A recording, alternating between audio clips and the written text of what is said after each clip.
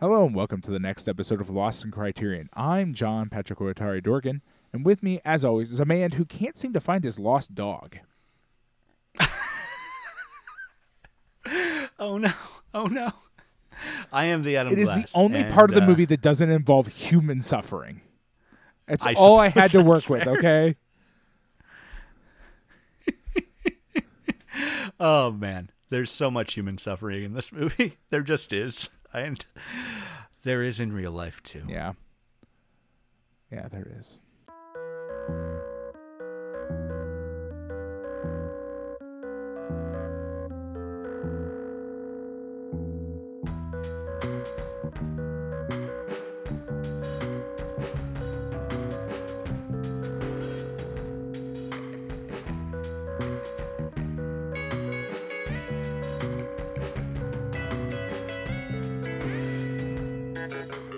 Pat, before I get into the movie this week, I do want to talk about our Patreon, which is on a boon, Pat. Has nothing to do with human suffering. 0%. Yeah. I guess Biden's economy is back on track because we've gotten three new. Wow. Did somebody get stimulus checks that I didn't hear about? Yeah, maybe. I don't know. What's that child tax credit thing they're talking about? That's the deal. Maybe. Yeah. That could be it. Over at patreon.com/lostincriterion, you can support us, help keep us going. For just $1 a month, you get access to a bonus episode. You get to vote in our polls about what that bonus episode is going to be. Usually we'll put together a themed list, but option 5 is always Kazam, the 1996 children's movie starring Shaquille O'Neal as a genie. It's a fun little movie that they made us watch a couple of times, but usually it's a sign of failure of the list. Yeah, it means we did not make a good list. Yeah, and admittedly, I've made some pretty terrible lists over the years. To try and combat that, though, supporters can suggest lists, and if we end up going with your list or the movie particularly that you wanted to watch wins a list that you suggested, we'll invite you on to the podcast if that works out. It's not mandatory, though, so you can suggest lists. Yes, and be like, I do not want to be on this mandatory. show, and we will concede to your will there. Right. It is not mandatory, and timing, considering Pat and I live on opposite sides of the world, is usually pretty difficult to add someone else if they are not already in one of our two time zones. So far, no one has been in my time zone. You're right. As of yet, we do have a pretty America's guest standing right now. Though I guess it would be even harder if someone from Europe wanted to be on the. Well, yes and no. It list. really depends on what their work schedule is. I play D&D with people who live in Europe, and as long as they're cool with like 3:00 in the afternoon, it works out great. Oh yeah, we could work it out if you did it in the morning instead of me doing it in the morning. So it's the middle of the day instead of the middle of the night for them. Anyway, we've had a lot of fun with supporters who have suggested lists and been on episodes. We did a fantastic Godzilla list with supporter Jason Westhaver. His suggestion after the Godzilla box set came out. He put together a list of non-Toho era Godzilla films. And we ended up watching GDK, and it was phenomenal. It was just a great episode. So happy to have him on, and just a delight. But we have watched a pretty wide variety of movies over there. Always non-Criterion films, in case I didn't make that clear. But we've watched Critters 2. We've watched The Americanization of Emily, Dog Day Afternoon, Ready Player One. Just a roller coaster. Yeah. It's a ride over there, to say the least. Yeah. Our most recent bonus episode as of this recording is a 1980s film starring Mel Gibson as a Tennessee farmer called The River. A very convincing Tennessee farmer. Yeah. Among the worst films we've ever seen. It is really competing hard with Kicking and Screaming. Like it was working hard. Will Ferrell's Kicking and Screaming. That's oddly enough the same theme of the list, which makes me feel like maybe we need to retire that one. No, we've got at least one more iteration of the movies that share titles with Criterion Releases list, because I have enough films for at least one more right now. we'll hold off on it for a while. I don't want to do back to back the same list, but wait certainly. 2 years until But, until I forget how bad it is, yes, and then like acquiesce because I don't really have that much of a skin in the game Yeah. for this. And, yeah, To be fair, the worst film on the last iteration of the list that we have left to do will be the Oscar bait Crash that solved racism. oh back yeah, 15 years ago. I remember when it solved racism. That was good. Glad yeah. it did that. So other than that, they're actually all movies I'd be very happy to watch on the final list. I don't know why I saved them all. For the Yeah, final why you list. did All the like good finally movies, made a good but one. You say Yeah, final, but but- they also keep releasing Criterion films, so at some point they That's will fair, end up that's fair. duplicating names again, probably. They've got to. There's a finite amount of titles. There's in only the so world, I many guess. words in the English language. That's fair. But anyway, Depending on we have a lot depending of on fun which over there, book you as I read, said. the number's different. Yeah. But Right. A lot of fun over there, and they are all. That's all for the $1. You get access to the bonus episodes. You get to vote. You get access to the entire back catalog of bonus episodes. There's over 50 over there right now. all that And, sounds great. and they're all really fun. For a little above that, at $5 a month, we do like to thank those people on air. They are just people who feel like they can afford to give us a little more money, and we greatly appreciate them. So thank you so much to Chris Otto, to Eric Coronado, and Stephen Goldmeyer, our current $5 supporters. A little above that, we have something that I think is pretty dang special. At $10 and above, Pat makes a piece of art based on one of the movies we watched recently, and I get that printed up on a postcard and write a little personalized note for you, thanking you for your support. So you get bespoke art, bespoke mail, and a little personalized note from me as well. And we like to thank those people on air as well. So thank you so much to our $10 and above supporters, Adam Speakerman, Patrick Yako, Michael McGrath, Jason Westhaver, and our most recent $10 supporter, just fresh, signed up yesterday, Nina Bosnak. Thank you, all of you. Thank you so much. Yeah. So, again, that is over at patreon.com/LostInCriterion. If you do want to get a little taste of what those postcards are like, you can head over to redbubble.com and search for Lost in Criterion. That's just the easiest way to find it, honestly. But from there, you can see most of our past postcards. One, because a couple on Redbubble have gotten takedown notices that Redbubble is not interested in challenging, no matter how clearly parody they are. And the other is that I put them up on a little bit of a delay so that our supporters get to experience them first, and I can make sure that they've received them through the ever-deteriorating mail system, and make sure that they have them before other people can see them. But not only can you see the old postcards there, you can buy them as postcards, as greeting cards, Sometimes as stickers, yeah. and sometimes as buttons as well if the artwork works out for them. There's some really great buttons. I mean, there's. I'm really happy Yeah, with I them. like some of the Anyway. things they do over there. It's weird, Yeah. but like, I like stickers. I think stickers are cool. Stickers are cool.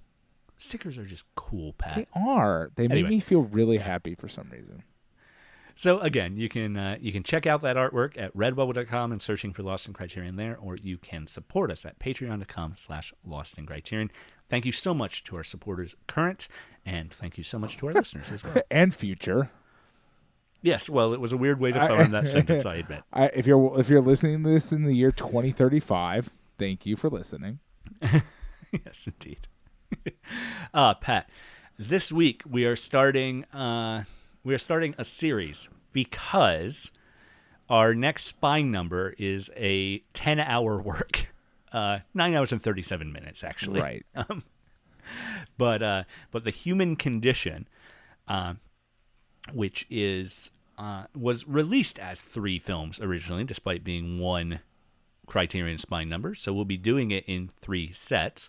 It is actually made up of 6 sub-films, because each of the released films is itself 2 parts, about an hour and a half long each. Yeah, I mean they are essentially full-length features, each one of them. It's pretty wild. Yes, indeed.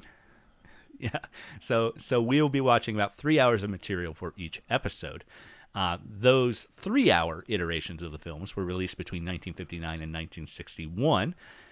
They are directed by Masaki Kobayashi, and they are adaptations of novels, a 6-volume novel set, released from 1956 to 1958 by Junpei Gomikawa. That novel set has never been translated into English, I learned this week when I was trying to just check it out, see if I could. I had no intention, of course, of reading the entire 6-volume set in the course of this week, but I was still going to see if I could find a copy of it, and I can't. It's never been translated. That's fascinating. I wonder why. Or at least no current English translation exists. Maybe there was one in the past, but no one's translating it right now. I don't know why. I mean, it is pretty Japanese, yeah. I guess. Yeah, I mean, that doesn't stop other works from getting that has not stopped any other into English. So. Absolutely not. The novel is about Gomikawa's experience. It's pretty autobiographical. It is not explicitly autobiographical. He still fictionalizes it. But it's mostly about his experience in during World War II. The film is also a little autobiographical to Kobayashi. He felt very much connected to the film as well. His experience as a soldier is kind of reflected here in that he was not one who especially believed in the war, but got drafted. Right. And he did end up in a prisoner of war camp himself in Okinawa under the U.S. Whereas Gomikawa, I believe, ended up captured by the Soviets at the end of the war and spent a little time in a prisoner of war camp under Soviet rule, which was not great. I'm sure they were both bad. Yeah. All prison is bad, and POW camps, I'm sure, are particularly bad, even among prisons. But Eastern Asia Soviet camps were pretty terrible. Right. Anyway, this film stars Tatsuya Nakadai, and we've seen a lot from him in the past, and I want to bring this up because we're just gonna keep talking about this. We're just gonna. We've talked about it slightly on the past couple of episodes, so I just want to lay it to rest here. A couple months ago, someone named Peter commented on our episode about Kurosawa's Ran, which was from October 2018, so 3 years ago, almost exactly, as we're recording. And he took issue with the fact that during that episode, we described Nakadai as a C-list Mifune. And I have not gone back to listen to it. I don't know which one of us said it. I believe Donovan also guested on that episode. So I can blame him until I go to investigate. Which we won't do, so let's just blame him and get it out of the way. Which we're not going to investigate. So Donovan is a delight. If you haven't listened to any episodes with him, they're always fun. So on the one hand, I am sure that we were reacting in that moment to the fact that Ran is certainly the sort of Kurosawa film that Mifune should have starred in, and would have starred in if they hadn't had that falling out during Red Beer. But at the same time, if we use the phrase C-list Mifune, we were certainly very dismissive of one of the finest actors in Japan. He's a B-list Mifune, bottom at the worst. Yeah, I mean, what I will say is that you get it a little bit in, not to keep digging this hole deeper. He does have that same kind, at least when he's in these emotional roles, does have that same kind of acting style, that sort of very hyper emotional express. At least in these kinds of films where it's really strong explosions of emotion that are very. I think they have a similar acting style, certainly. But I don't, and I think Mifune is one of the best actors in history. Period. So Nakadai, as great as he is, and he is great. We've seen him; he's fantastic here. When we said that, we'd already seen him in as movies as diverse as Kagemusha Kwaidan, Harikari. He is the lead in Harikari. He is the lead of the snow the central story of Qui-Gon. He is the police detective in High and Low, where he plays opposite Mifune as the shoe executive, as the sort of co-leads in that story. Since Ron, we've seen him in a supporting role in When a Woman Ascends the Stairs. He plays the boss who declares his love for the main character in the final section of that film. He is the star of The Face of Another, which is a movie. Fantastic. It's a crazy movie. It is a crazy movie. I mean, we've seen him in so many good things. I mean, we've seen him be good in so many good things. Calling him a C-list Mifune was definitely something in the moment that we probably meant as a joke, and I do regret saying now that we have deservedly, since we've been deservedly been called out for saying that. Yes, yeah, that is true. It is definitely we're worthy of that. Nagadai had never really starred in a movie yet. He'd made a couple of other movies with Kobayashi, and we've seen films he made after this with Kobayashi where he starred in them. Harakiri and Qui-Gon, we've already mentioned. Samurai Rebellion is another. It was part of that Samurai box set that we watched around the same time as Harakiri. But when he talks about this movie, he doesn't name names, but he talks about how everyone was interested in being the main character in this movie, and big names, little names, and he did not think he had any chance at getting the role, right. And then Kobayashi sort of hand chose him to do it. So maybe Mifune was in that list, maybe he wasn't. I mean, it's quite possible. But that would make sense. I do sort of agree. Mifune's got a certain intensity that I don't know how it would have translated here, but with like Stray Dog, he's more reserved. We definitely have and seen even him with in High reserved. And Low. We've seen him in reserved roles, but I don't know. I when you think about Nagadai's sort of that face he makes in this movie when he's like really under the gun, it's hard to imagine Mifune making that face. That's fair. You know what I mean? Like he would make a different face, but I think it would be more angry. Whereas this is more like worried and like. I certainly don't want to continue to pit them against each other and just go the other way. This is our job now. This is like some sort of weird actors. Japanese actors fight club thing going on here. right. For the rest of this episode, we're certainly in a great position to be the ones to decide this one. We're podcasters. They're both fantastic. We're the most qualified. I guess that's fair. It is our job. No, but anyway, Nagadai is phenomenal in this movie, and Anyway, thanks, Peter, for calling us out on that. Yeah. I did type a response 2 months ago. I don't know if you ever saw it because I don't know how sort of notifications work on Squarespace, even though we've been using that website for 10 years now. Yeah, I mean, it's never really fully made sense. So, yeah. But anyway, this week we are just doing part 1, as I said, and part 1 apparently does have a release subtitle.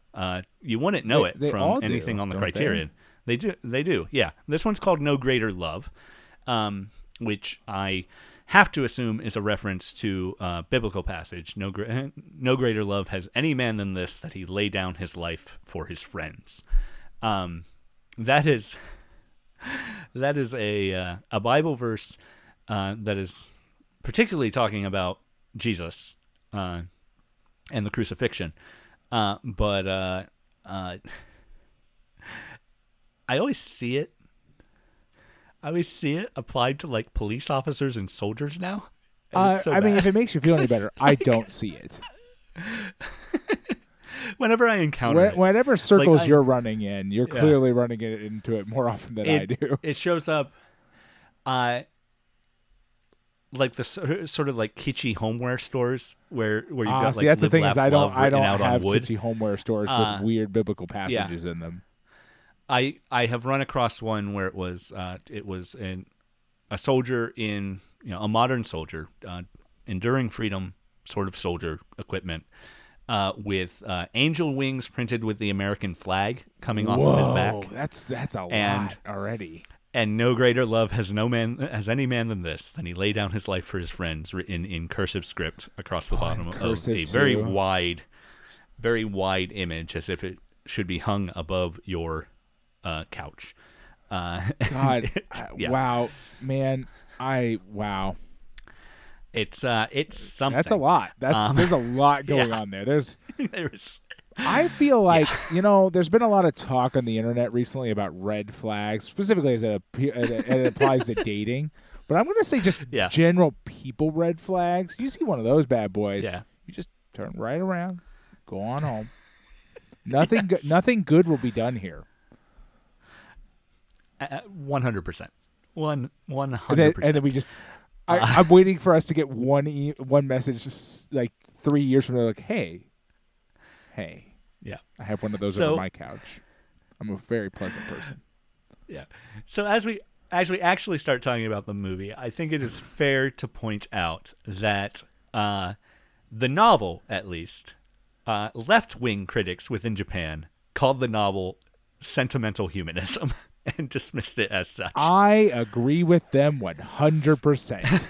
Yes. This movie. Okay, so okay. Let's take this. Let's just go right the fuck off the rails right now. Yeah. I was taking a shower, and I was thinking about this movie, and my mind has sort of started to flip on Japanese anti-war films. We've seen some amazing ones. I stand by Fire on the Plains to the day I die. Oh, absolutely. That movie is probably the closest any movie has ever gotten to being an anti-war film and actually achieving the goal of being an anti-war film. There's no single part in that movie that some jackass can latch onto and be like, that was cool and rad, dude. Like, that movie's just a nightmare from beginning to fucking end. There's no hope in that. There's no relief. And unlike at least our first section here, I'm sure that will change over the course of the three films, but unlike our first section here, Fire on the Plain also actually shows combat. Right, and I'm sure we will see some combat later on. But my guess is with that... Considering this section ends with our main character first getting actually drafted, right, I'm sure we'll see actual combat. My thought process is, though, is if Japanese leftists thought that, then I wonder what the combat scenes are going to be like. But... My point is that we've seen some really good ones that actually accomplish really meaningful work, but not all of them. And I've kind of started to mentally flip on them. I've started to go to a place that I don't really love being in, but it's hey, I'm on that road now. I'm starting to view Japanese anti-war films as this sort of weird, sort of apologetics, where every Japanese war film, it feels like now that I've seen, most of them, want to tell me that there were a lot of people who didn't like doing the war.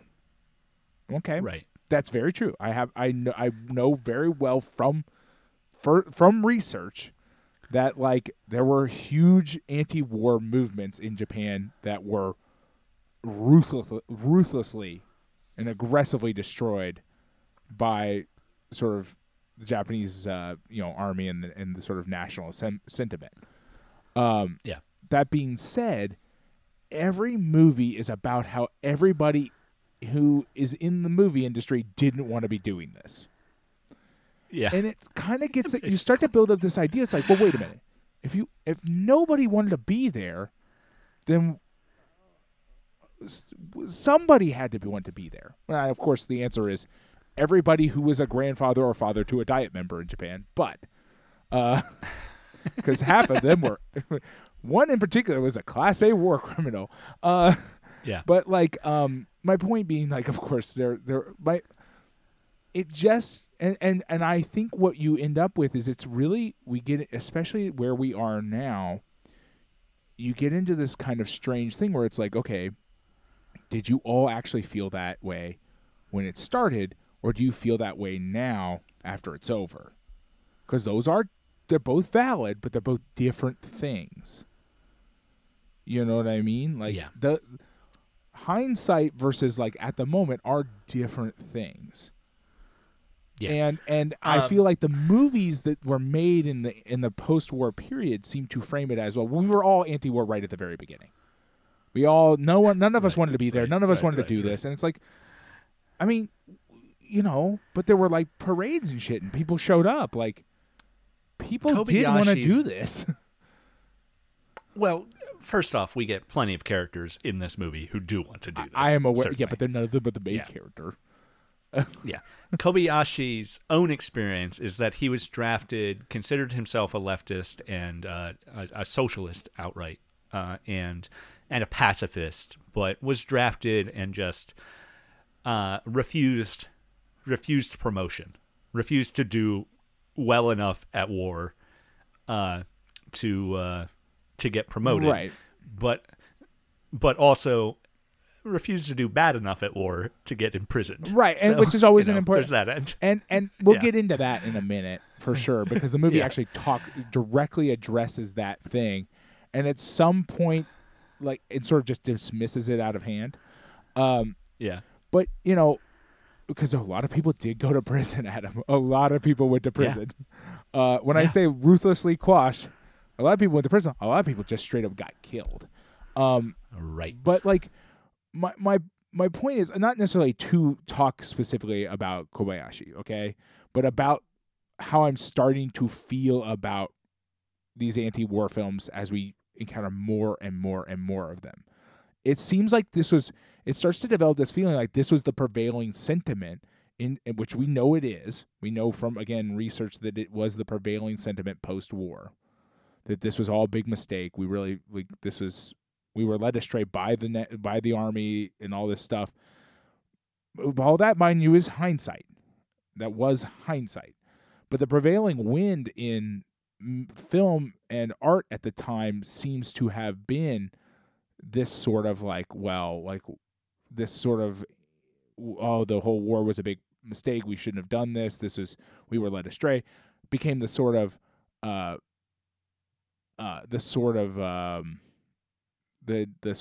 zeitgeist of film at the time. And so you get in this thing. It was like, well, how many of these are films made by people who felt legitimately like that at the time versus how many people felt like that way afterward, and how many people are just making it this because this is the kind of movie that you can make right now. You're not going to go out and make a pro-war film right now. Right. Like, you're not going to go make that your like awesome blockbuster like army shoot 'em up now. Well, you could because they did get made, but so the two films that Nakadai had done with Kobayashi prior to this, maybe are interesting to this whole thing too. One was called it was called Black. Give me a second. Black River. And Black River in 1957, just before this, is about young people who, working class people whose landlord tries to evict them by selling the building. Never seen it. Don't know how exactly close that plays out to 1980s roller skating movies. Right. Fighting the landlord. But certainly a leftist leaning in that politic as a base reading. The other is from 1956 called The Thick-Walled Room. It's actually the first movie that Nakadai was ever in, period. And again, never seen it, don't know. IMDb describes it: a group of rank-and-file Japanese soldiers are jailed for crimes against humanity, themselves victims of a nation refusing to bear its burdens as a whole.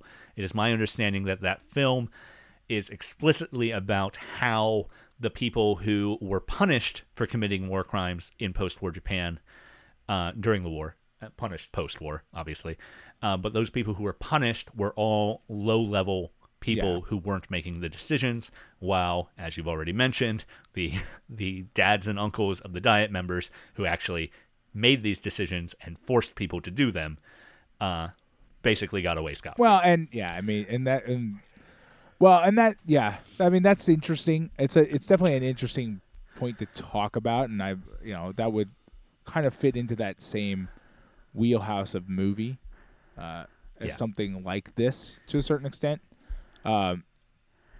It's just, like I said, it's not that I'm accusing Kobayashi himself of anything in particular. It's just that like it does going into what was we specifically talked about what was said about this movie.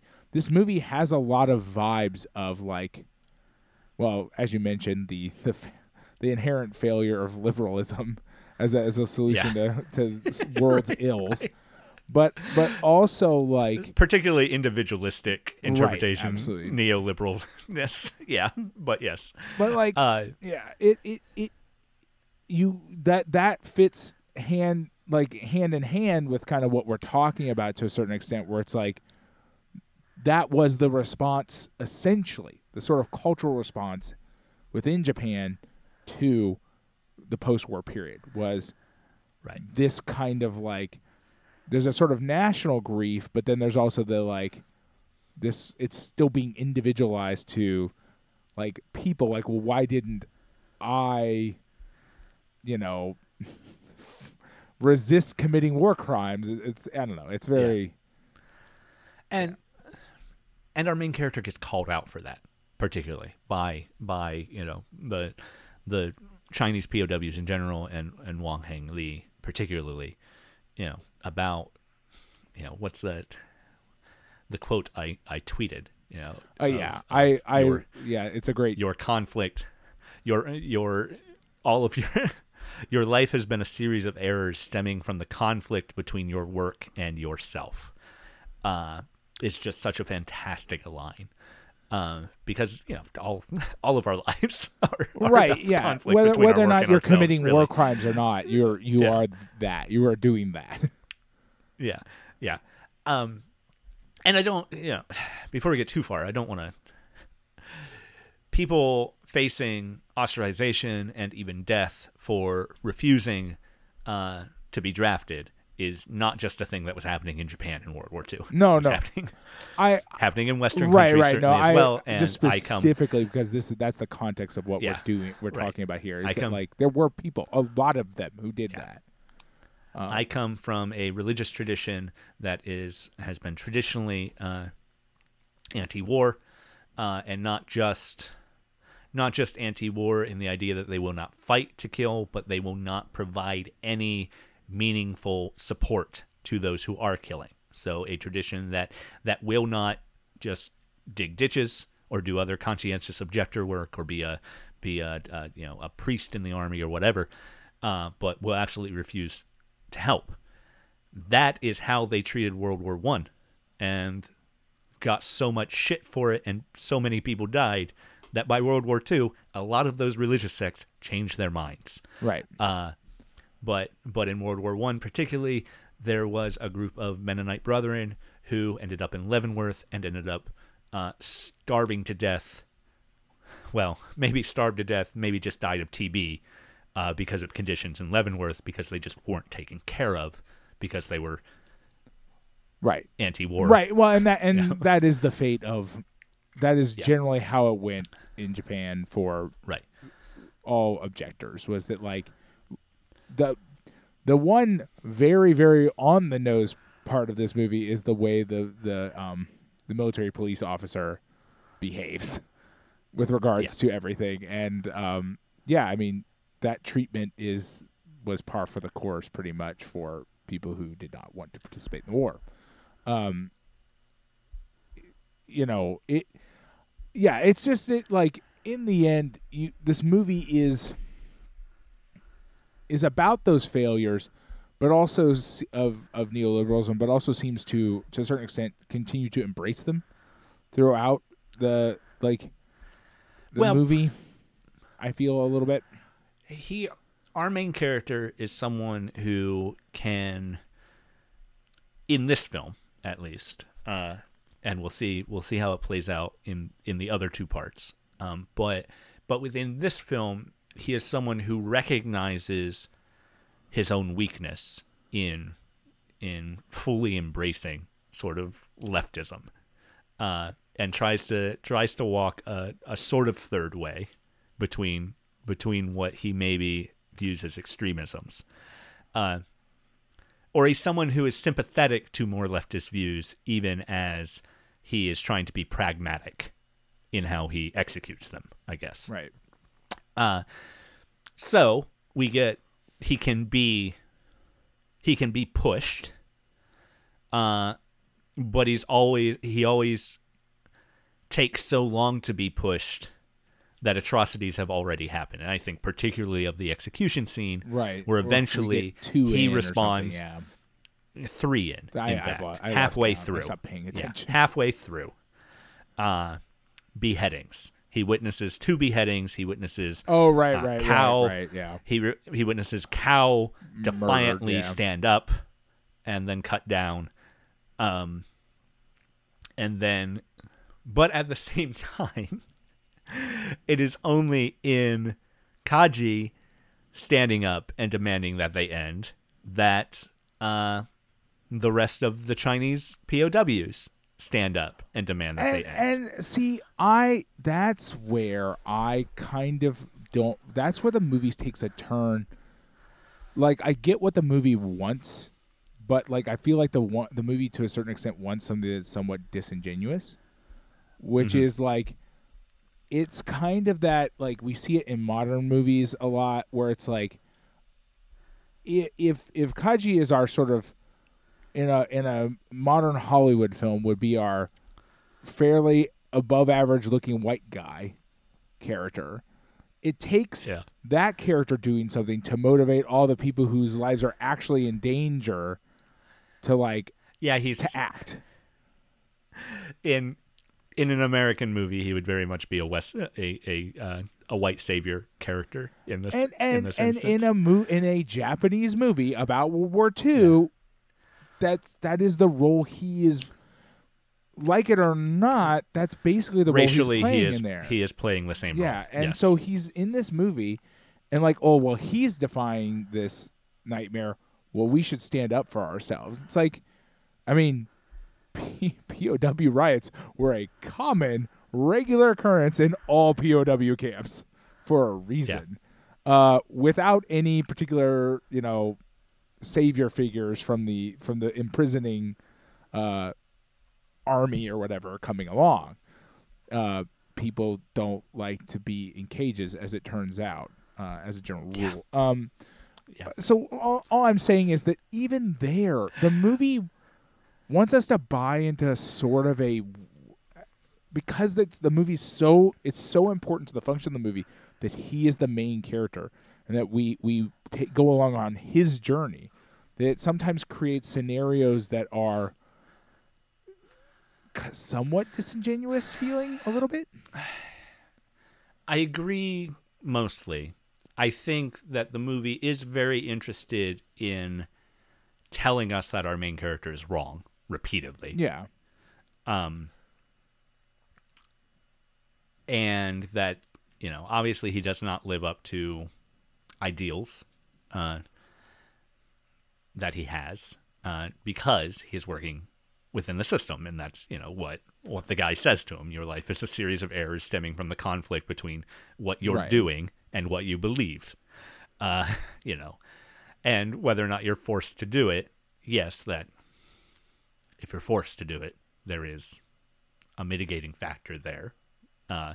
And he has a wife who, we get a very emotional scene of the relationship impact of him attempting to do the right thing, because what keeps a lot of people in line is the fact that you will hurt people you love if you truly stand up for what you believe. So there are hints at a deeper thing. That line from the leader of the Chinese POWs. I think it's Kaji himself who says force has meaning only when overcoming tyranny. Is definitely a Leninist thing. And other better leftist movements too, but particularly in this time frame, it's pretty Soviet. And the movie has our bad guys as just following orders, and his boss says this is wartime, peacetime reasoning doesn't apply here, and it's very, very much, well, we're we're only acting this way because of the situation we're found in. Which is so accurate. We're not inherently evil, right. which is accurate. Like it is the way that a lot of people framed a lot of thought patterns. Well, to this day still, but like at that time, and it did carry a lot of people through a lot of bad situations where they were like, well, we're this way because it's war. But then at the same time, when the guy tells him, your life is a series of errors because of the conflict between your work and yourself, 2 lines later, he pulls that punch into sentimental humanism by saying, you'll either be revealed as a murderer wearing a mask of humanism or as one worthy of the beautiful name, man. Right. And that is sentimental humanism at its heart. It is. Period. I mean, there are elements of this movie that where there are phrasings that would be in place in a low tier Star Trek episode.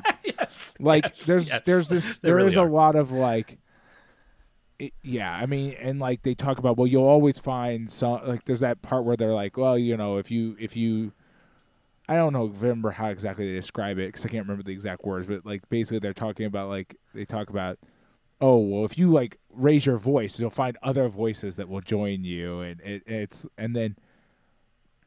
not the other. It's very like I don't know. It's very like It's not. I don't know. It's what. Obviously, we haven't watched the other 2 parts. No. What I hope from this movie is that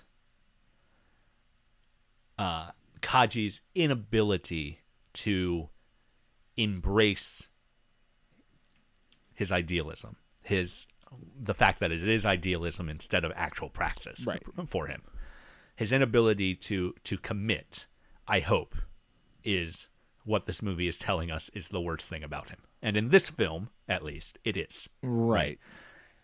So we'll see how that plays out. Knowing what little I know about the future of these films, I anticipate that might happen, and I'm interested to see where. I mean, I am too. I mean, I'm going to keep my hopes high. I'm not abandoning all hope.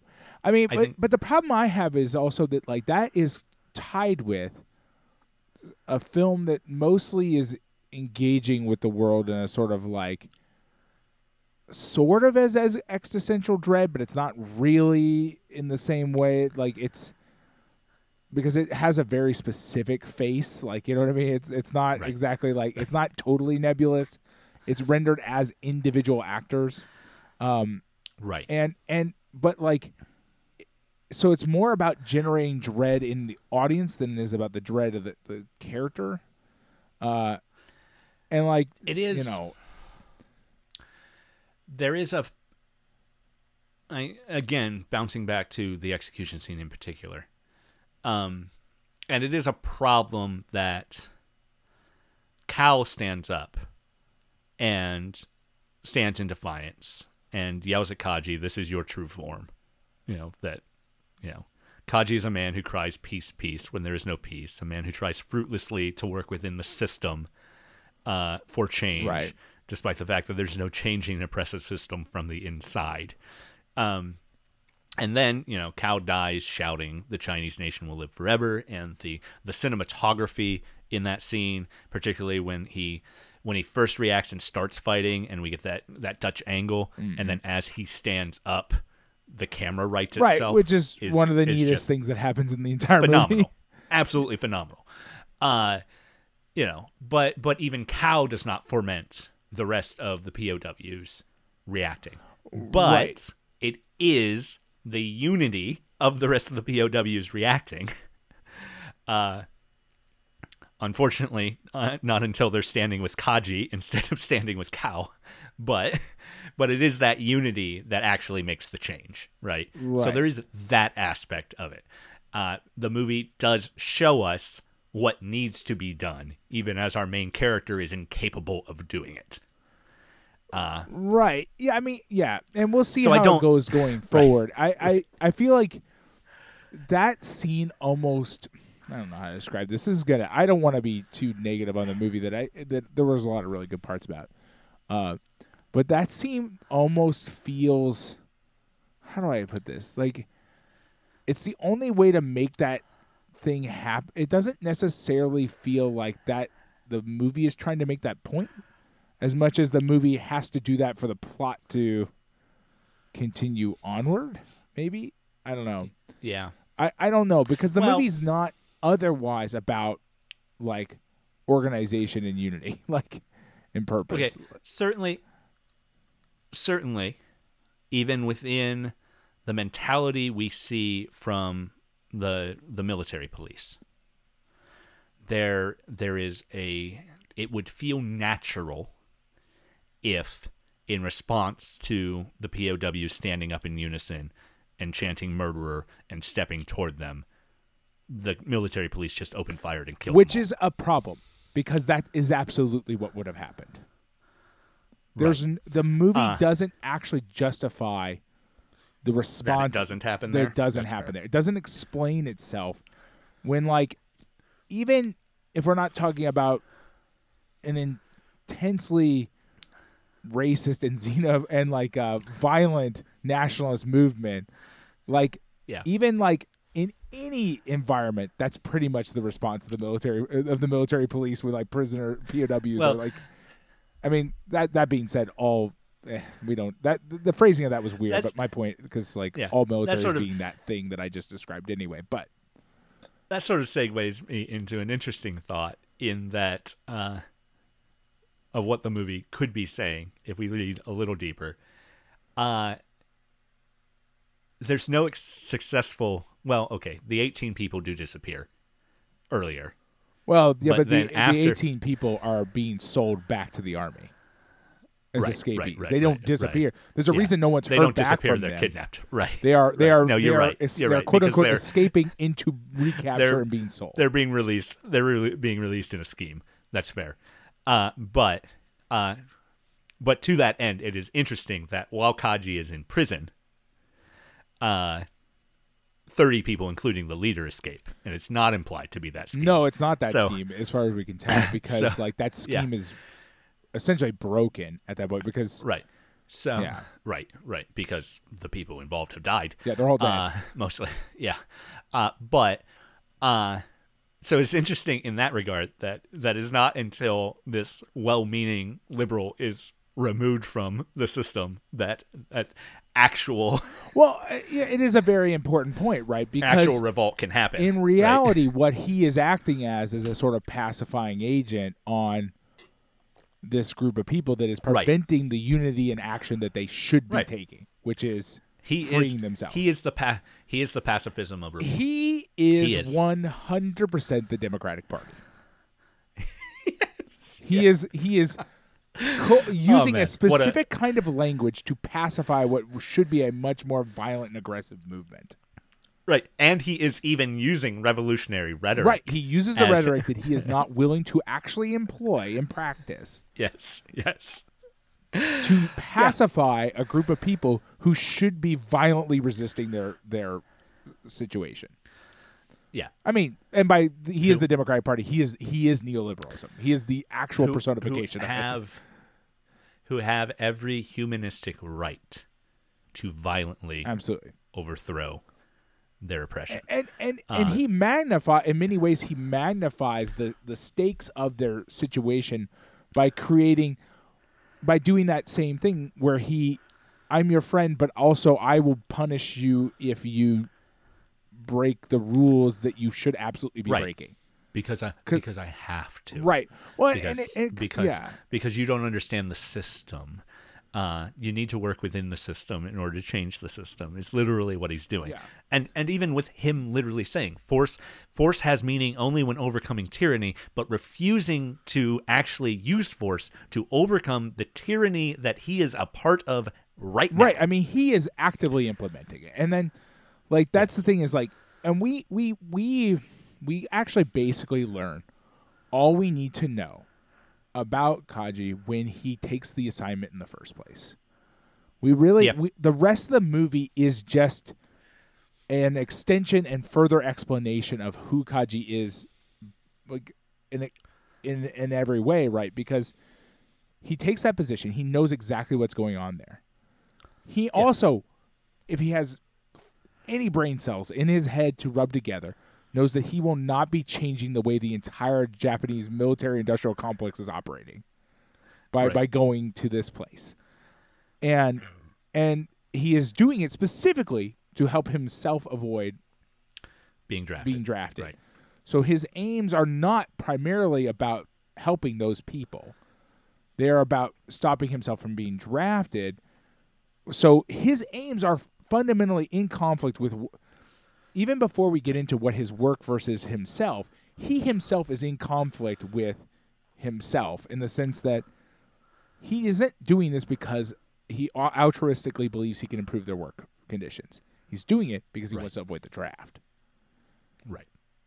And because of that, he will do anything to avoid the draft, which includes going along with the crazy bullshit that's happening, like all the bad things that are happening, because that is what he has to do to avoid the draft. Right.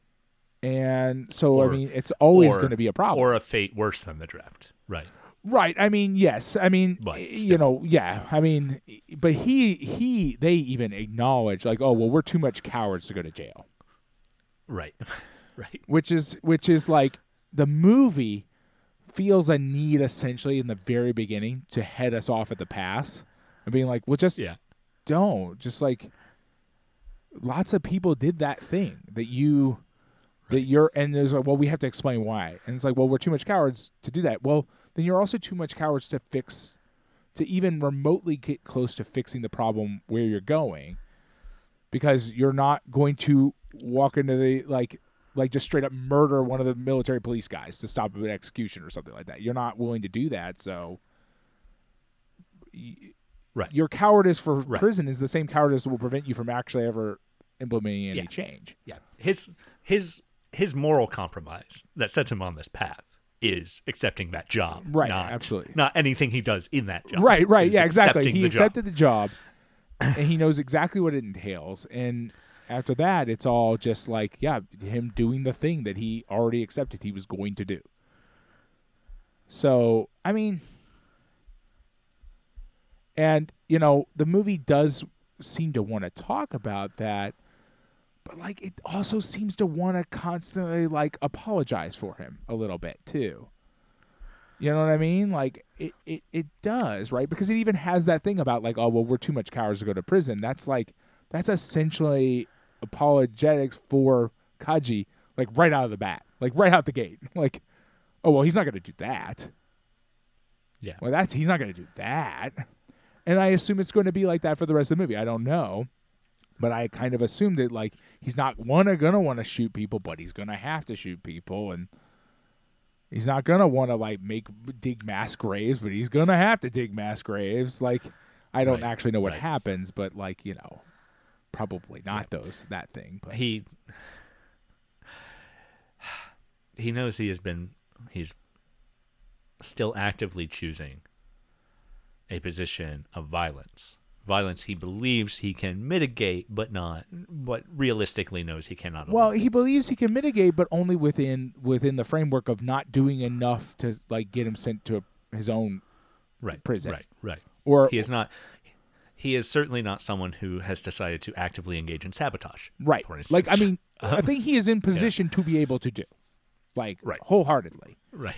But he has decided that he is not willing to sacrifice himself in any context, right? He's not willing to go to war, but he's also not willing to go to prison. He's only willing to try to exist in this limbo state, which, like, I'm sure there were people who this accurately reflects their experience during the war. Like, I'm sure quite a few people. Oh yeah, who like I'm not strong enough in my belief to like go to prison for this and probably die there. But I also do not want to engage with this war. I'm sure. And I also don't pretend that under the same circumstances, you or I may not react. No. I mean, we cannot know. Right. We have no idea what we would do. But the reality of the matter is that like we would also have morally failed when we do that. Like the fact of the matter is we will have failed ourselves in that situation also. Like And the movie, I don't know how well it acknowledges that Kaji is a flat-out failure. When he does decide to try to put a stop to the executions, I get the impression that the movie wants us to take that as sort of like, well, I mean, he took a while to get there, but he got there in the end. And which is not good enough. He does face the punishment. He does face the punishment for it too, right? You know, he is beaten, imprisoned. Yes. For weeks, if not months, because the open wound on his face has healed to the point of scarring, at least, by the time we see him again outside of prison, right? So, you know, he's been there a while. It maybe is interesting to this conversation. The Philip Kemp essay that accompanies the DVD release of this from Criterion mentions that our director here had worked under Keisuke Kinoshita, the director of 24 Eyes. And 24 Eyes is also a very sentimentally humanistic anti-war film. Right, it is. It's one I like very much. But it's one I like very much, and certainly but partially because it addresses a person who is in this position of zero power, like legitimately zero power, which is a very different thing than being Kaji in this movie. Right. By putting Kaji into a position of authority, it is a very different situation. And obviously, you know, 24 Eyes is completely interested in the home front and is looking at, you know, decades as opposed to months of active war, right? You know, and you know they're very different films, but I think they come from very similar positions. They do, yeah. And Kemp's essay sort of tries to distance, say this is different to what Kinoshita is doing, and it is in that Kinoshita would not make a movie that has this level of violence, yes, but I think ideologically they are actually doing very similar things. Yeah. And you know, and it's interesting because the teacher in 24 Eyes also like still keeps doing the thing, right? That's true. When all the anti-communist forces show up around her, she's just like, yeah, okay, and goes back to doing what she was already doing, right? You know, she's still instilling those values in her elementary school students, even as she is facing a threat of punishment for it, right? Whereas, again, you know, it is different situations. But she is certainly facing a threat of imprisonment or death. Oh, absolutely, and in some ways a higher one in the sense that like.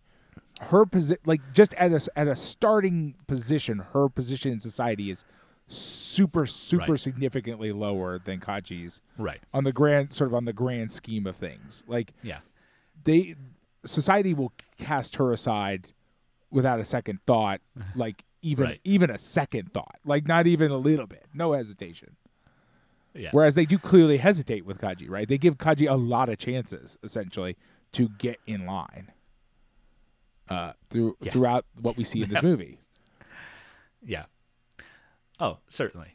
In fact, honestly, if I'm being really brutally honest, Kaji is a very unrealistic character to me because Kaji gets so far down the line while being so verbally outspoken with his beliefs, which I don't honestly believe would happen. I don't believe it's possible at that time. I do not fundamentally believe that you could walk around trying to talk about the fundamental human nature of the POW, like the laborers and the POWs, and like get that and have your boss at your job, which is a nationalized like steel production company under direct observation by the Japanese government, and like get sent off to go and like write a report paper, and like maybe he wrote the report in such a way that it like says like doesn't it really avoid certain keywords or something, but yeah, it is kind of hard to believe. Like thinking it, I don't know that it's hard to believe.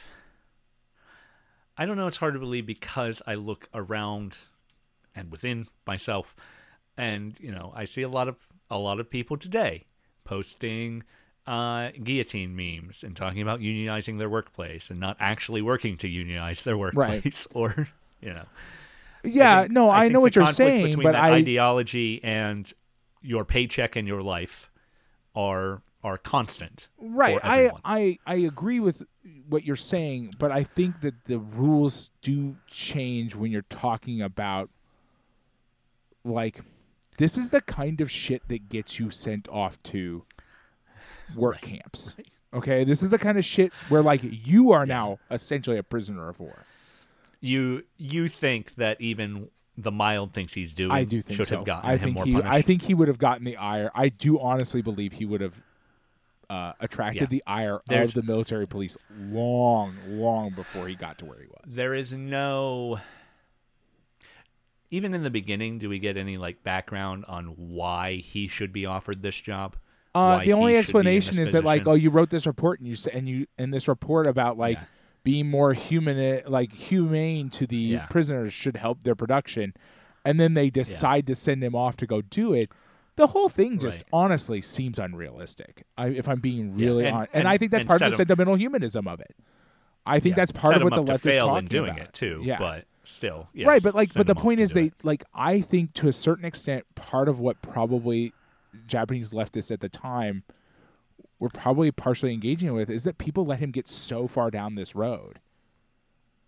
Yeah. That he got that is unrealistic. I mean, think about what even the United States was like during World War II and what talking about the humanity of the Germans would have gotten you, or the humanity of the Japanese would have gotten you in terms of your future employment prospects. Yeah. Like outspokenly, writing papers about it and and publishing and like talking about it and like talking to your boss about it and all your coworkers about it.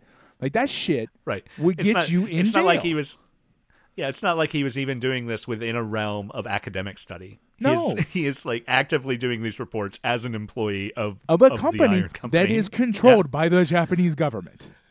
Yeah. Like that's fair. It's very weird to me. Like sorry, but like it nagged at me the entire movie, and we can't go the whole episode without me addressing the fact that like I think that part of what makes a movie feel weird to me is the fact that like he shouldn't be here at all.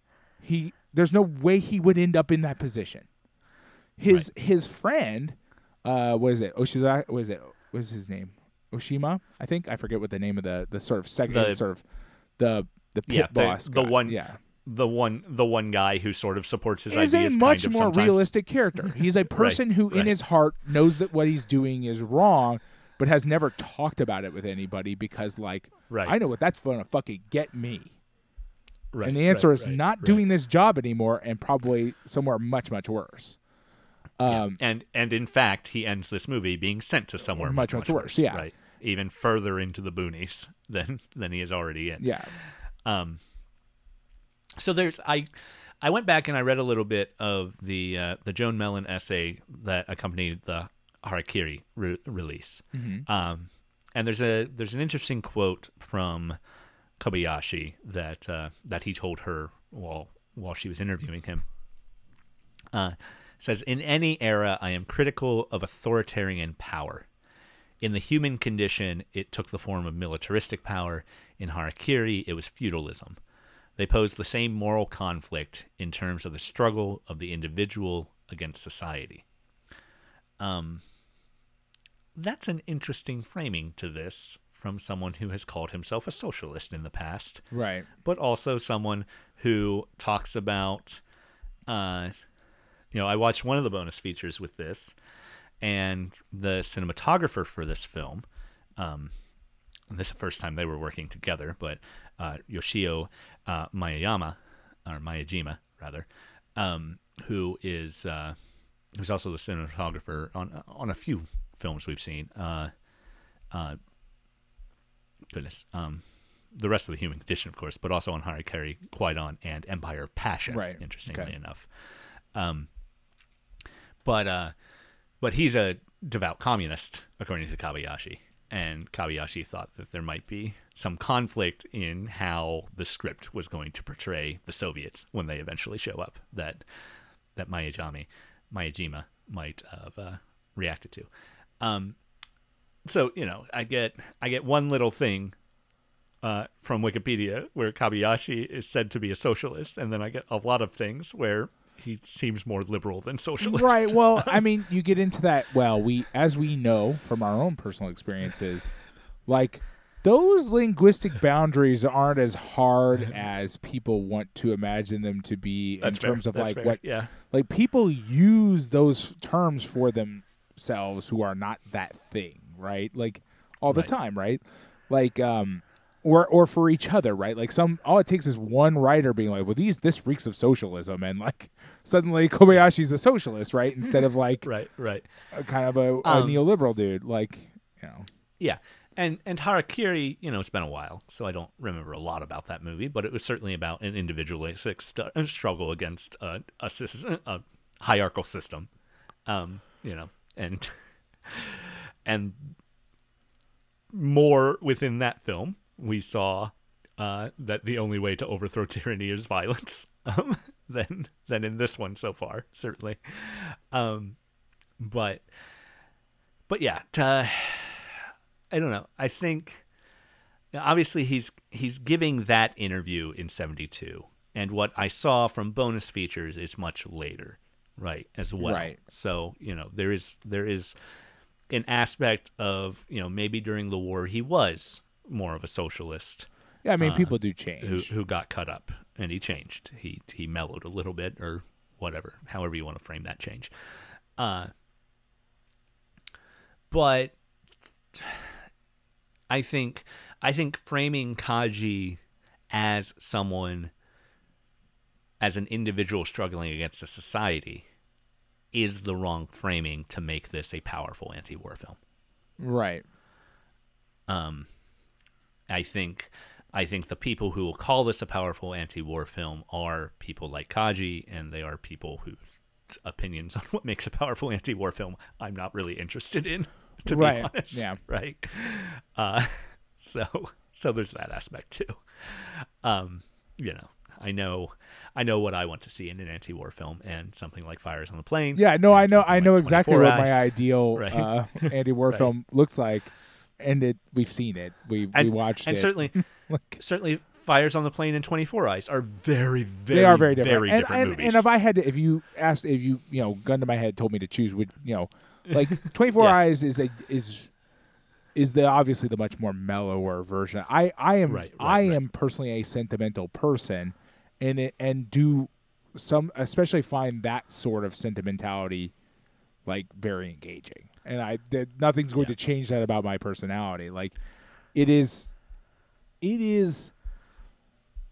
aimed at a very different group of people, and like it's trying to talk to a very different group of people. A group of people who probably never really would have even considered violent resistance during the war. And like, it is right. Fires on the Plain is obviously a much more anti-war film. Like it is just much more engaged with being that thing. Right. Actively working hard to be that thing as hard as it can. Yeah. And we'll see how this movie deals now that Kaji is actually a soldier.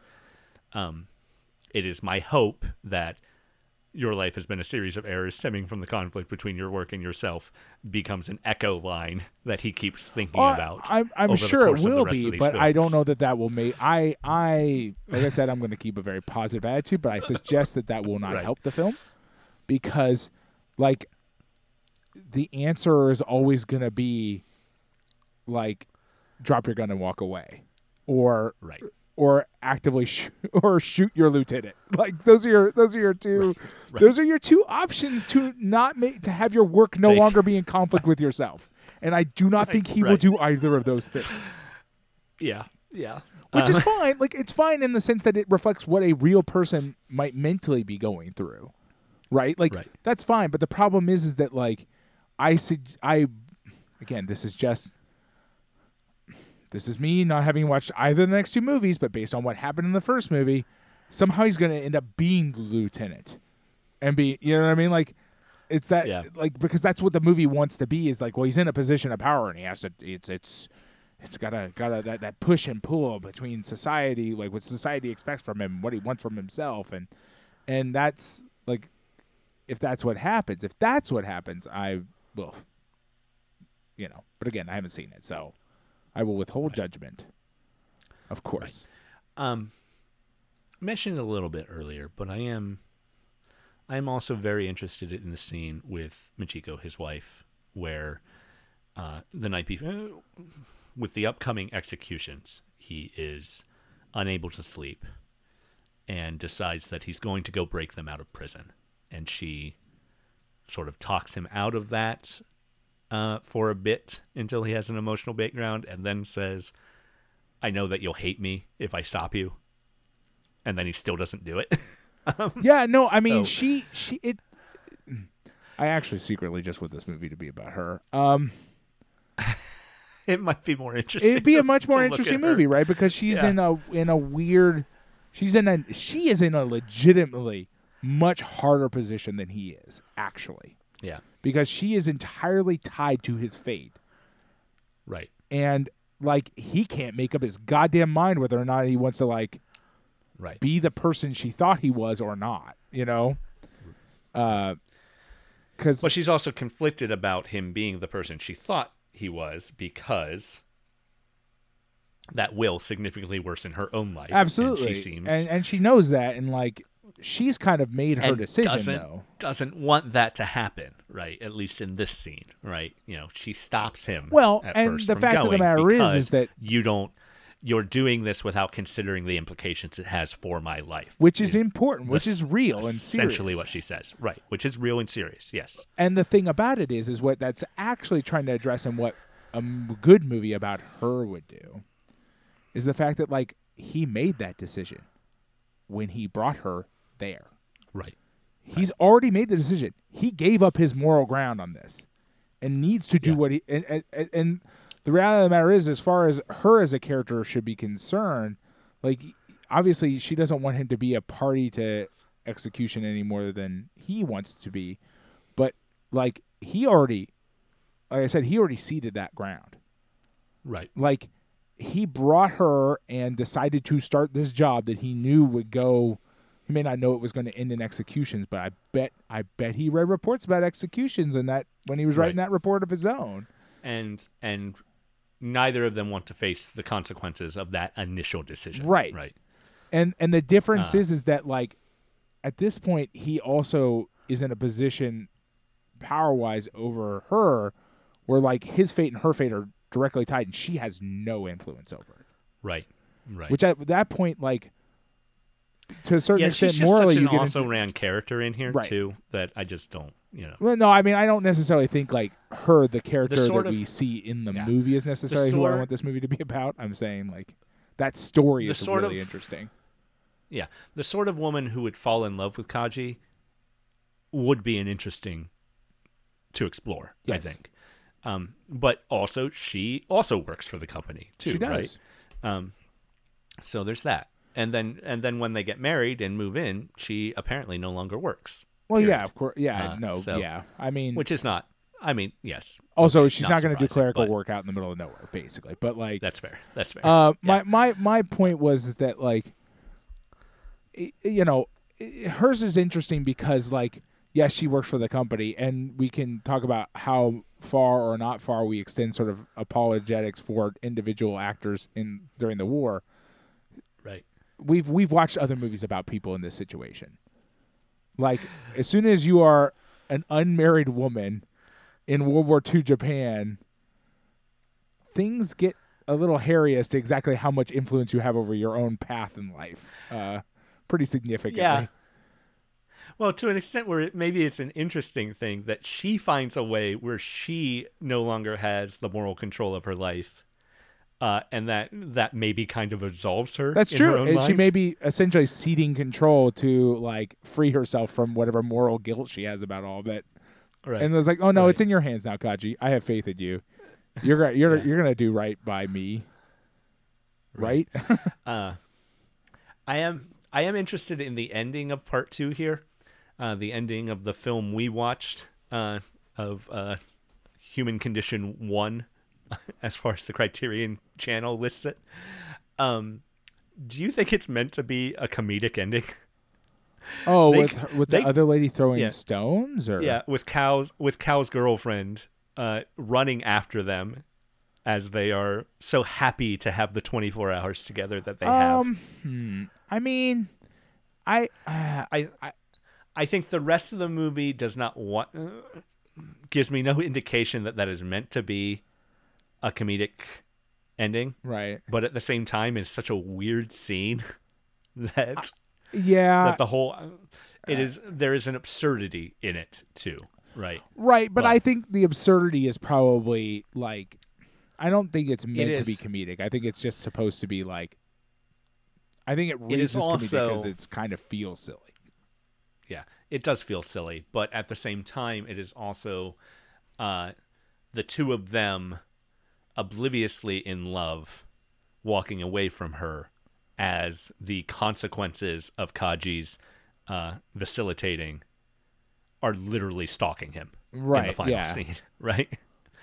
I mean, and so I think it's supposed. I think what we're encountering there is a manifestation of the problems we have with the rest of the film coming even like into the forefront, which is like the sorts of sentimental humanism that the movie talked about, that we talked about earlier. If you and you and I have encountered this in other movies before, when you amplify them to a certain degree, they become comedic. Yeah. And I think that's what this is like the movie wants us to like kind of have this kind of like internal conflict where it's like, well, we're happy Kaji is back with his wife for like before he ships out to war, but also he's this like he's guilty of this other thing. We the audience need to be in conflict now, but it comes off as silly because it's that sort of sentimentality amplified too far. I think a key piece we're skipping in talking about the scene before the execution and in this final scene is when he gets his draft notice and Michiko's response is, "That's not fair." That's true. You're right. But yes, you're right, because Michiko is much more at that point being much more open about what exactly this all was for. Right. Like the fact of the matter is that Kaji has spent the entire time telling himself that he's here to make their lives better. He's not here to dodge the draft. Right. He's here to make their lives better. And Michiko is sort of meant as sort of a almost kind of like a I don't know, like almost a chorus type figure to like point out the truth of the situation.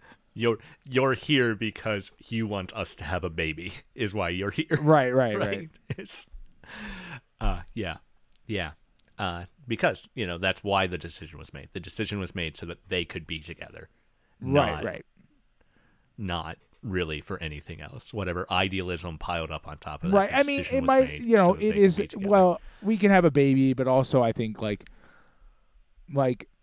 we get into this thing where like it's also hard to separate, especially in Kaji, and this is also probably part of the problem with the movie for a lot of people, is it is hard to separate, especially in this movie, cowardice versus like pragmatism, and also and also like you get into this like this movie gets real hairy about this because it's also one of the inherent contradictions of capitalism too, right? Yes, they choose a comfortable middle class life together, right?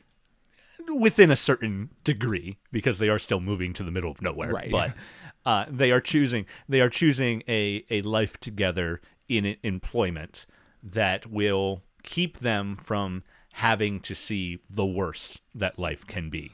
Right. Now, yeah. right? And it saves them from a certain end. Right. Absolutely. And like where I was kind of going with this is like when you when somebody is against the war, there's a war, any war. There's a tendency to say, well, they're just afraid. They're just cowards. Yeah. And, that's also there's always that thing. Well, yeah, that's also true. Like, I also would like to die. That would be cool. Right. But you get into this thing where, like, because Kaji constantly frames himself in a specific light, which is he is morally opposed to what is happening. He doesn't ever internally seem to acknowledge that he's also just afraid to die. And it's important, like, in the movie, and like also like about like having the baby and all that stuff is also part of it, right? It's like all this sort of like things tied up together, but like Kaji doesn't ever acknowledge any of those things beyond that first point. That he is taking it as primary concern, but his actual primary concern is avoiding the war, which is presumably A, to be able to have a baby, but probably B, actually probably being not willing to get killed. Like, maybe he also doesn't want, we as an audience, internally inside of a person, you can start to hierarchically level those things out for yourself, right? Like, if you are in a position like that, you can start to separate them out and say, like, well, this is why I'm doing this, and this is, and you can internally deal with that. In a movie, we can't know the internality of the character, so the character has to tell us why they're doing this thing. But in this movie, it comes off in the end as the character is sort of lying to us about his motivations. Well, in that end, it reminds me of Straw Dogs, which is framed as he's framed as a pacifist, right? But in fact, he is just a coward, right. And that's so that always gets me too, because as someone who considers himself a pacifist and not a coward, right. Well, I'd like to think I'm not just deluded, but so what I'm saying, yeah, exactly. So what I'm saying is like the answer was you need to go to jail. Yes. Like the only viable thing that ever existed in Kaji's universe, if he is not a coward, but he is morally opposed to what is happening, is Kaji needs to write a bunch of anti-war rhetoric as part of like one of his reports at work and then get sent to jail. Right. And get sent to jail. That was Kaji's only option. And the only one that ever actually existed that is morally in line with what he says he believes. The fact that he chooses something else implies that like the real truth is something else. But the movie keeps telling us through Kaji that the reason he's here is because he's morally opposed to what's happening. He's got to try to fix it. And that gets that puts us as the audience in a weird position, because it's like we have our main character lying to us about his motivations throughout the entire movie. There's certainly an argument to be made that him getting sent to jail also means the situation isn't changing. So if he can get into a position of authority within the system and then change the system, right? But we both know that maybe he does have that idea. Obviously, we all know that's bullshit. That's not a thing that's going to happen, right? But there could be a mentality that would lead someone to think they could do that. And that's called neoliberalism, and that is like what we've accused this movie of being. Like right. Yeah, and there's no text within the movie that's what he's trying to do either. We literally see why he is making these decisions, and we're pretty blatantly told why he's making these decisions, and it's not that. It is just his own and his wife's momentary comfort, right? As opposed to actually inhabiting the ideals he claims to have. And I think you'll find that, not to get really, really intense about this, but I think you'll find that anybody who claims that statement of, well, the best way is to change it from the inside. Yeah. I've got a feeling there's a little bit of what we're just talking about going on there, in there. Yeah. Like comfort, and like, we're all guilty of it. Like, I choose comfort all the time over like actively trying to fix things. Our repeated use of the word comfort right now reminds me of another problem in this movie. Of course it does. Of a thing he does not actively push against. A big problem, an enormous problem.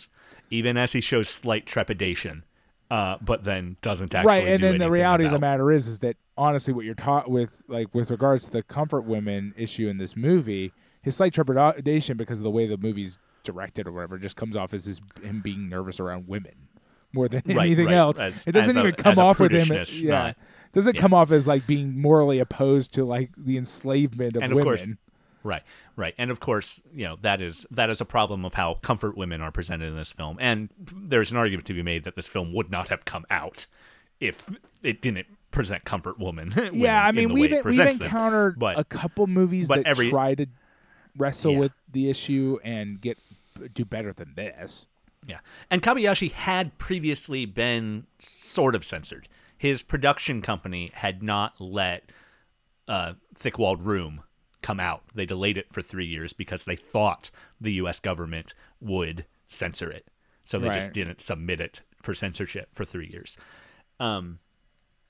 So maybe he is mindful of that, but also the comfort women in this movie are all portrayed as excited to be involved with their work. Oh yeah, no, I mean they are all like, it is we only get one person who is like hesitant in specifically with regards to the prisoners of war.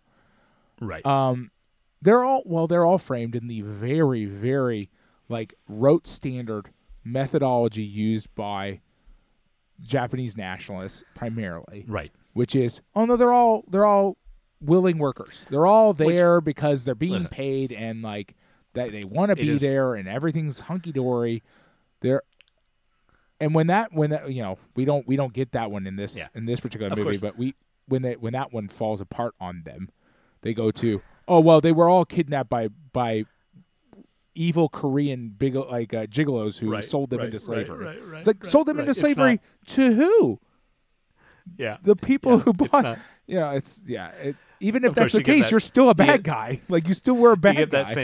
You get that same argument with American slavery too. Yeah. Well, they were sold into slavery by other Africans. But these evil people, it's like bought them. You still bought them. So, and you definitely knew it was happening. Yeah. Correct me if I'm wrong, but while I understand that is a common right wing or far right argument now that they they freely chose to be involved or whatever, that was the boilerplate for many decades. It was, at the time that this movie was being made, I mean, here's the thing, right? Is that like that was the party line, and still is the party line. The difference is that like now we have a great deal of writing from a lot of other perspectives that are not the party line, actively disputing that with data. Yeah. And keep in mind, the party line or not, everybody involved knew what was happening. Like, including the people on the ground there. Like, you know what I'm saying? Yeah. Like, yeah. Like, it's not like all the soldiers just thought all those women really, really wanted to be there. They just didn't care. Right, of course. And so, like, to make a movie where, like, we all agree to pretend that that's the case is just such a deeply disingenuous thing to do. Like, if you were somebody in the war and you were aware of what was going, like, you ever visited a place like that or knew of a place like that, you also knew what was going on there, for sure. Yeah. Like, there's no way you didn't. Right. It's fucked up. It is.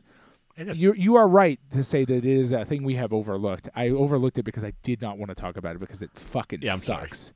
I'm sorry. I mean, like, it does. It's because it's a part of the movie that the movie's not interested in engaging with at all.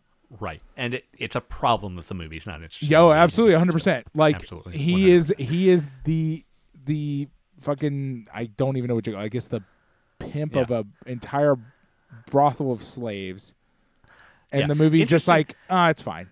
This is fine. Interesting on that end. Just before this, one of the movies he made in the years before this, in 1956, he released a film on corruption in professional baseball in Japan. Okay. Which was called I Will Buy You. So obviously he's got opinions about that sort of thing. Right. But also, I mean, we will never know this person, not on a personal, meaningful level. Right. Like whether or not he considers Japanese baseball players and young Korean and Chinese women of equal value in society and worth like having opinions about is a thing we will never know, and I will not accuse him of one way or the other. Right, but I'm just saying that is I hope one way, considering it seems like one of the main themes of this film is that everybody's human. Right? But, yeah, totally. The way the comfort women in this movie are treated is really abysmal. Is inhuman. Yes. Right. We go out of our way to make the Chinese POWs viewed as human, but Kaji never has that same realization with the women in the film, or the women in the comfort women, except to the extent that he feels shame. Right, and again, partly maybe because of the acting or whatever, it's really hard to read whether that shame is like purely sexual or if that shame is like I think what's happening. Not the shame he has, the prudishness shame, but the shame he has about the woman who was in love with Cal. Oh yeah. That yes, you're right. Like that is the closest we get to that. You're right. That is, and that is definitely shame. Right? Yeah, so, for sure. Yeah. And that helps his case a little bit, but like the movie, I don't know. It's just one of those things where like it comes down to what the movie chooses to focus on. The movie chooses to fundamentally ignore them, except for when they are important to the plot as regards one of the POW who they've already humanized. Right. Like, she only becomes human when she interacts with a character who has already been rendered human. Right. She's not until then at all. Yeah.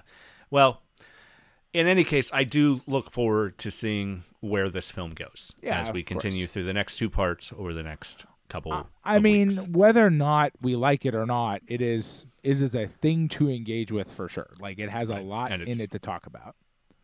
Right. It's been fascinating so far. This is, or in total will be, our final Kobayashi film in the Criterion Collection as of right now. Kobayashi is the least prolific of the four horsemen of the Japanese film apocalypse, as we've talked about in the past. Yeah. The translation of the Four Knights Club is maybe not what they were going for. Right. But I did run across the Four Knights Club used somewhere else this week. I'm talking about Kobayashi, I think in the essay for this week. So, he is the least prolific, but he's still, well respected. And he is a great director, and everything else we've seen from him so far has been fantastic. I think it's just that we've run aground on his politics with regards to a very specific part of his politics, right? It is, yeah. I guess there's a thing about the way Kurosawa makes anti-war films that are still in the abstract enough where we don't necessarily need to engage directly. No, it's exactly much. What it is. Is that like? Yes, absolutely. Yeah. Like, unfortunately, this is not abstract enough for us to just sort of like buy into some of the sort of overall premises of it. There's something about making an anti-war film set post-war that is very different to making an anti-war film that's set during the war, certainly. Right. So, it's something to explore. And we will explore for the next 2 weeks as we finish up The Human Condition. Next week, focusing on part 2, called Road to Eternity, before we get to A Soldier's Prayer, part 3, in a couple of weeks. Really looking forward to diving into all of this. Certainly glad that we did not talk about all 9 hours and 39 minutes. It would be fundamentally in one impossible. episode. Yeah.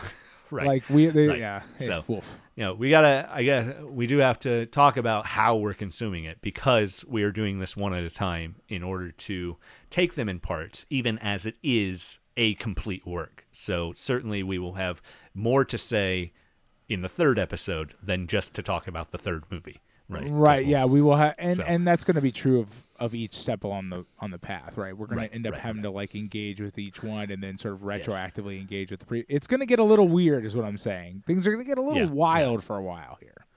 Yeah. So, but we won't make you listen to 9 hours of us talking about it. At least. I mean, we could try. Hopefully. We'll see. We'll see how the next 2 episodes go. Right. But, anyway. Thank you so much for listening to Lost in Criterion. I'm, as always, Lee Adam Glass. With me, as always, John Patrick Otari Dorgan. And we'll see you next time. Bye. Bye.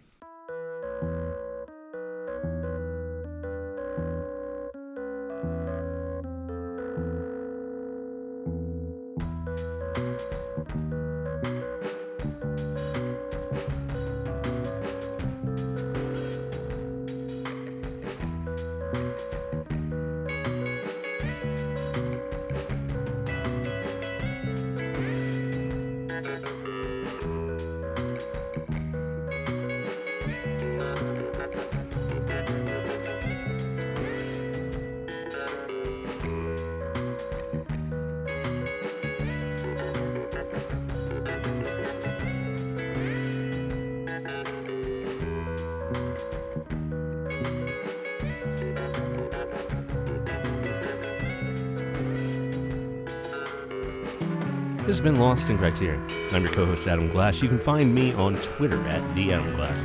My partner is John Patrick Otari Dorgan, and you can find him at JPatrickDorgan. Check out more of the show at LostInCriterion.com, or, hey, give us a review on iTunes. It's nice. If you really like what you hear, consider supporting us at patreon.com/LostInCriterion. Hey, our theme music is by Jonathan Hape. Check him out at jonathanhape.com. And thanks for listening. We appreciate it.